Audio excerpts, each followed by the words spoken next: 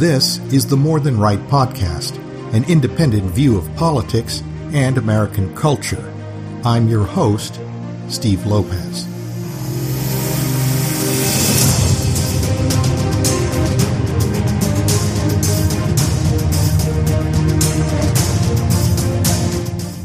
In February of 1901, U.S. Ambassador Joseph H. Choate represented the United States government at the funeral of Britain's Queen Victoria.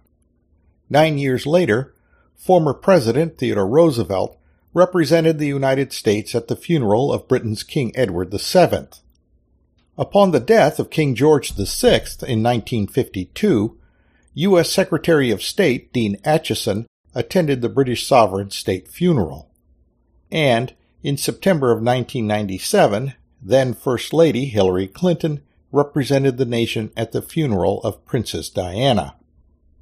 It's an unspoken and long-held tradition in the land of the free and the home of the brave that no sitting U.S. president ever attend the state funeral of a British monarch. Ever.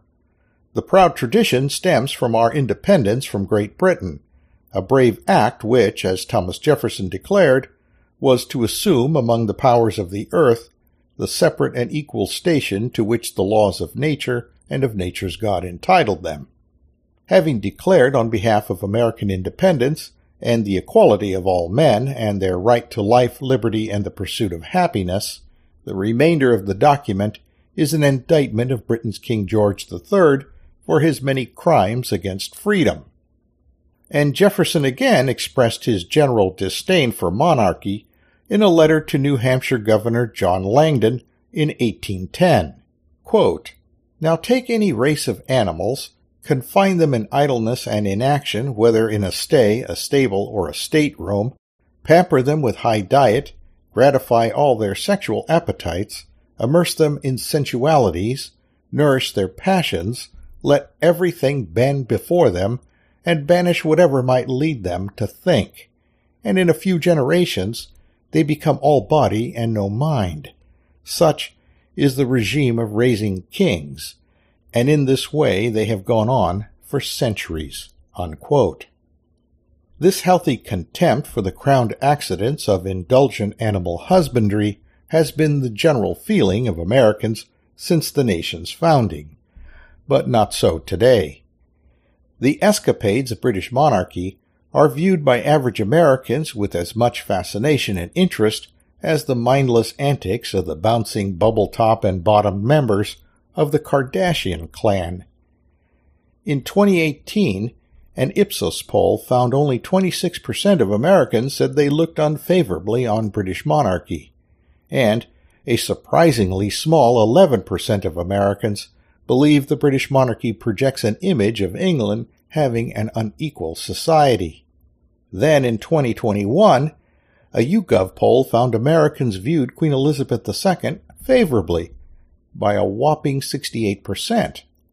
Our senile President Joe Biden, a self-made nonentity, wishes he was as popular with his fellow countrymen as this pampered accident of birth, with millions under her sceptered sway across the sea.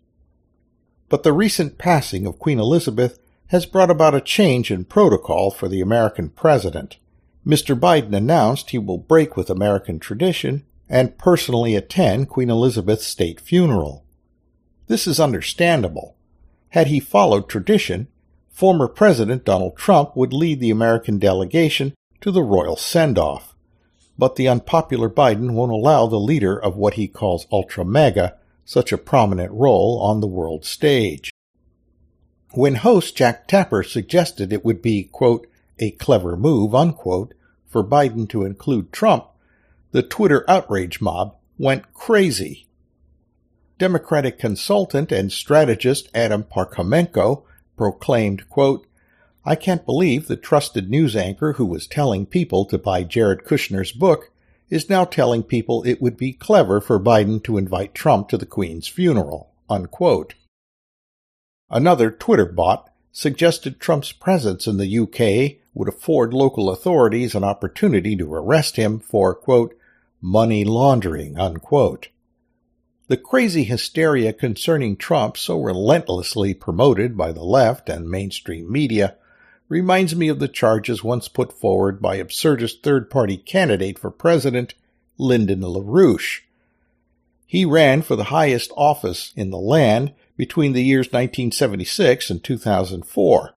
LaRouche famously proffered the conspiracy theory that Queen Elizabeth and former U.S. Secretary of State Henry Kissinger were members of an international cabal responsible for the sale of illicit drugs in the United States. It smacks of the same conspiracy theory that claimed Trump was a spy for Russia, the same conspiracy theory that claims Trump brought U.S. nuclear secrets to his Mar-a-Lago estate in Florida to hawk to the highest bidder. This habitual inbreeding of ideas among members of the left has led to the birth of babbling and incoherent offspring among Democrats and members of the mass media, folks remarkably like the last offspring of the Habsburg line of monarchs, King Charles II of Spain. In order to maintain power among the royal houses of Europe, the Habsburgs married close relatives. This naturally led to horrific genetic consequences. King Charles possessed a large protruding jaw known as the Habsburg jaw. His tongue was so large it protruded from his mouth. He was completely bald by the age of 35. He suffered from profound mental limitations, and he died at age 39. This malady has found its modern political equivalent in what's known as Trump derangement syndrome. And this condition has led, as Thomas Jefferson once observed of European royalty, to an idleness and inaction that has banished whatever might lead them to think, to become all body and no mind. Such is the regime of falling and dying kings.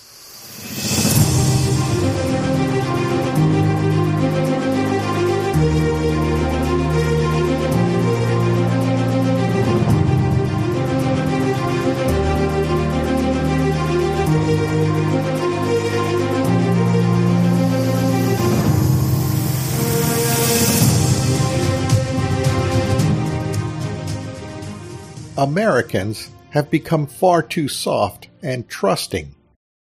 The recently concluded hysteria and draconian government mandates over COVID-19, which the Centers for Disease Control now admit had little effect in stemming the lethality and spread of the disease, should have made all of us less naive. You may recall how that hysteria was used as a cudgel by the media and Joe Biden's 2020 presidential campaign team to attack President Donald Trump and his administration for not working hard enough to combat the fast-approaching end of the world. And having taken the White House, Biden used this public health hysteria to issue COVID vaccine mandates for federal employees, the U.S. military, and civilian businesses with 100 or more employees. Those who refused to obey the government's invasive mandate lost their livelihoods and were condemned as Luddite science deniers, even conveyors of death. But with more evidence of deadly vaccine reactions, the so-called science deniers have been proven right. It underscores the efficacy and safety built into our nation's founding principle, known as the consent of the governed. So far, we've heard nothing but a few semi-apologetic mutterings from government bodies such as the CDC, but the policymakers in the White House and Congress have been conspicuously silent, the ones who claim to possess special knowledge, making them uniquely qualified to rule unquestioned over us, elites with clay feet.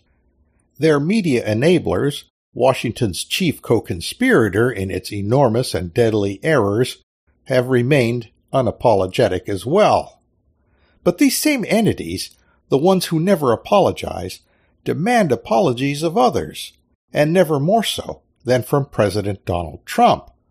But Trump is a rare Republican, one that doesn't come to his Democrat and media detractors to beg for forgiveness and affection like a kicked dog, as do most Republicans.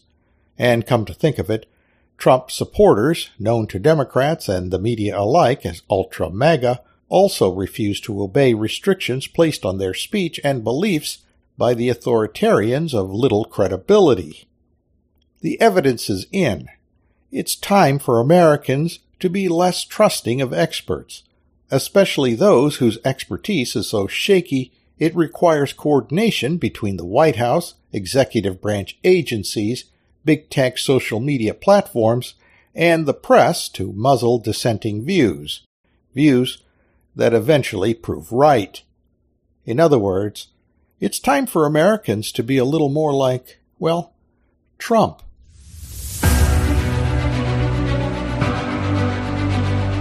That concludes this edition of the More Than Right podcast.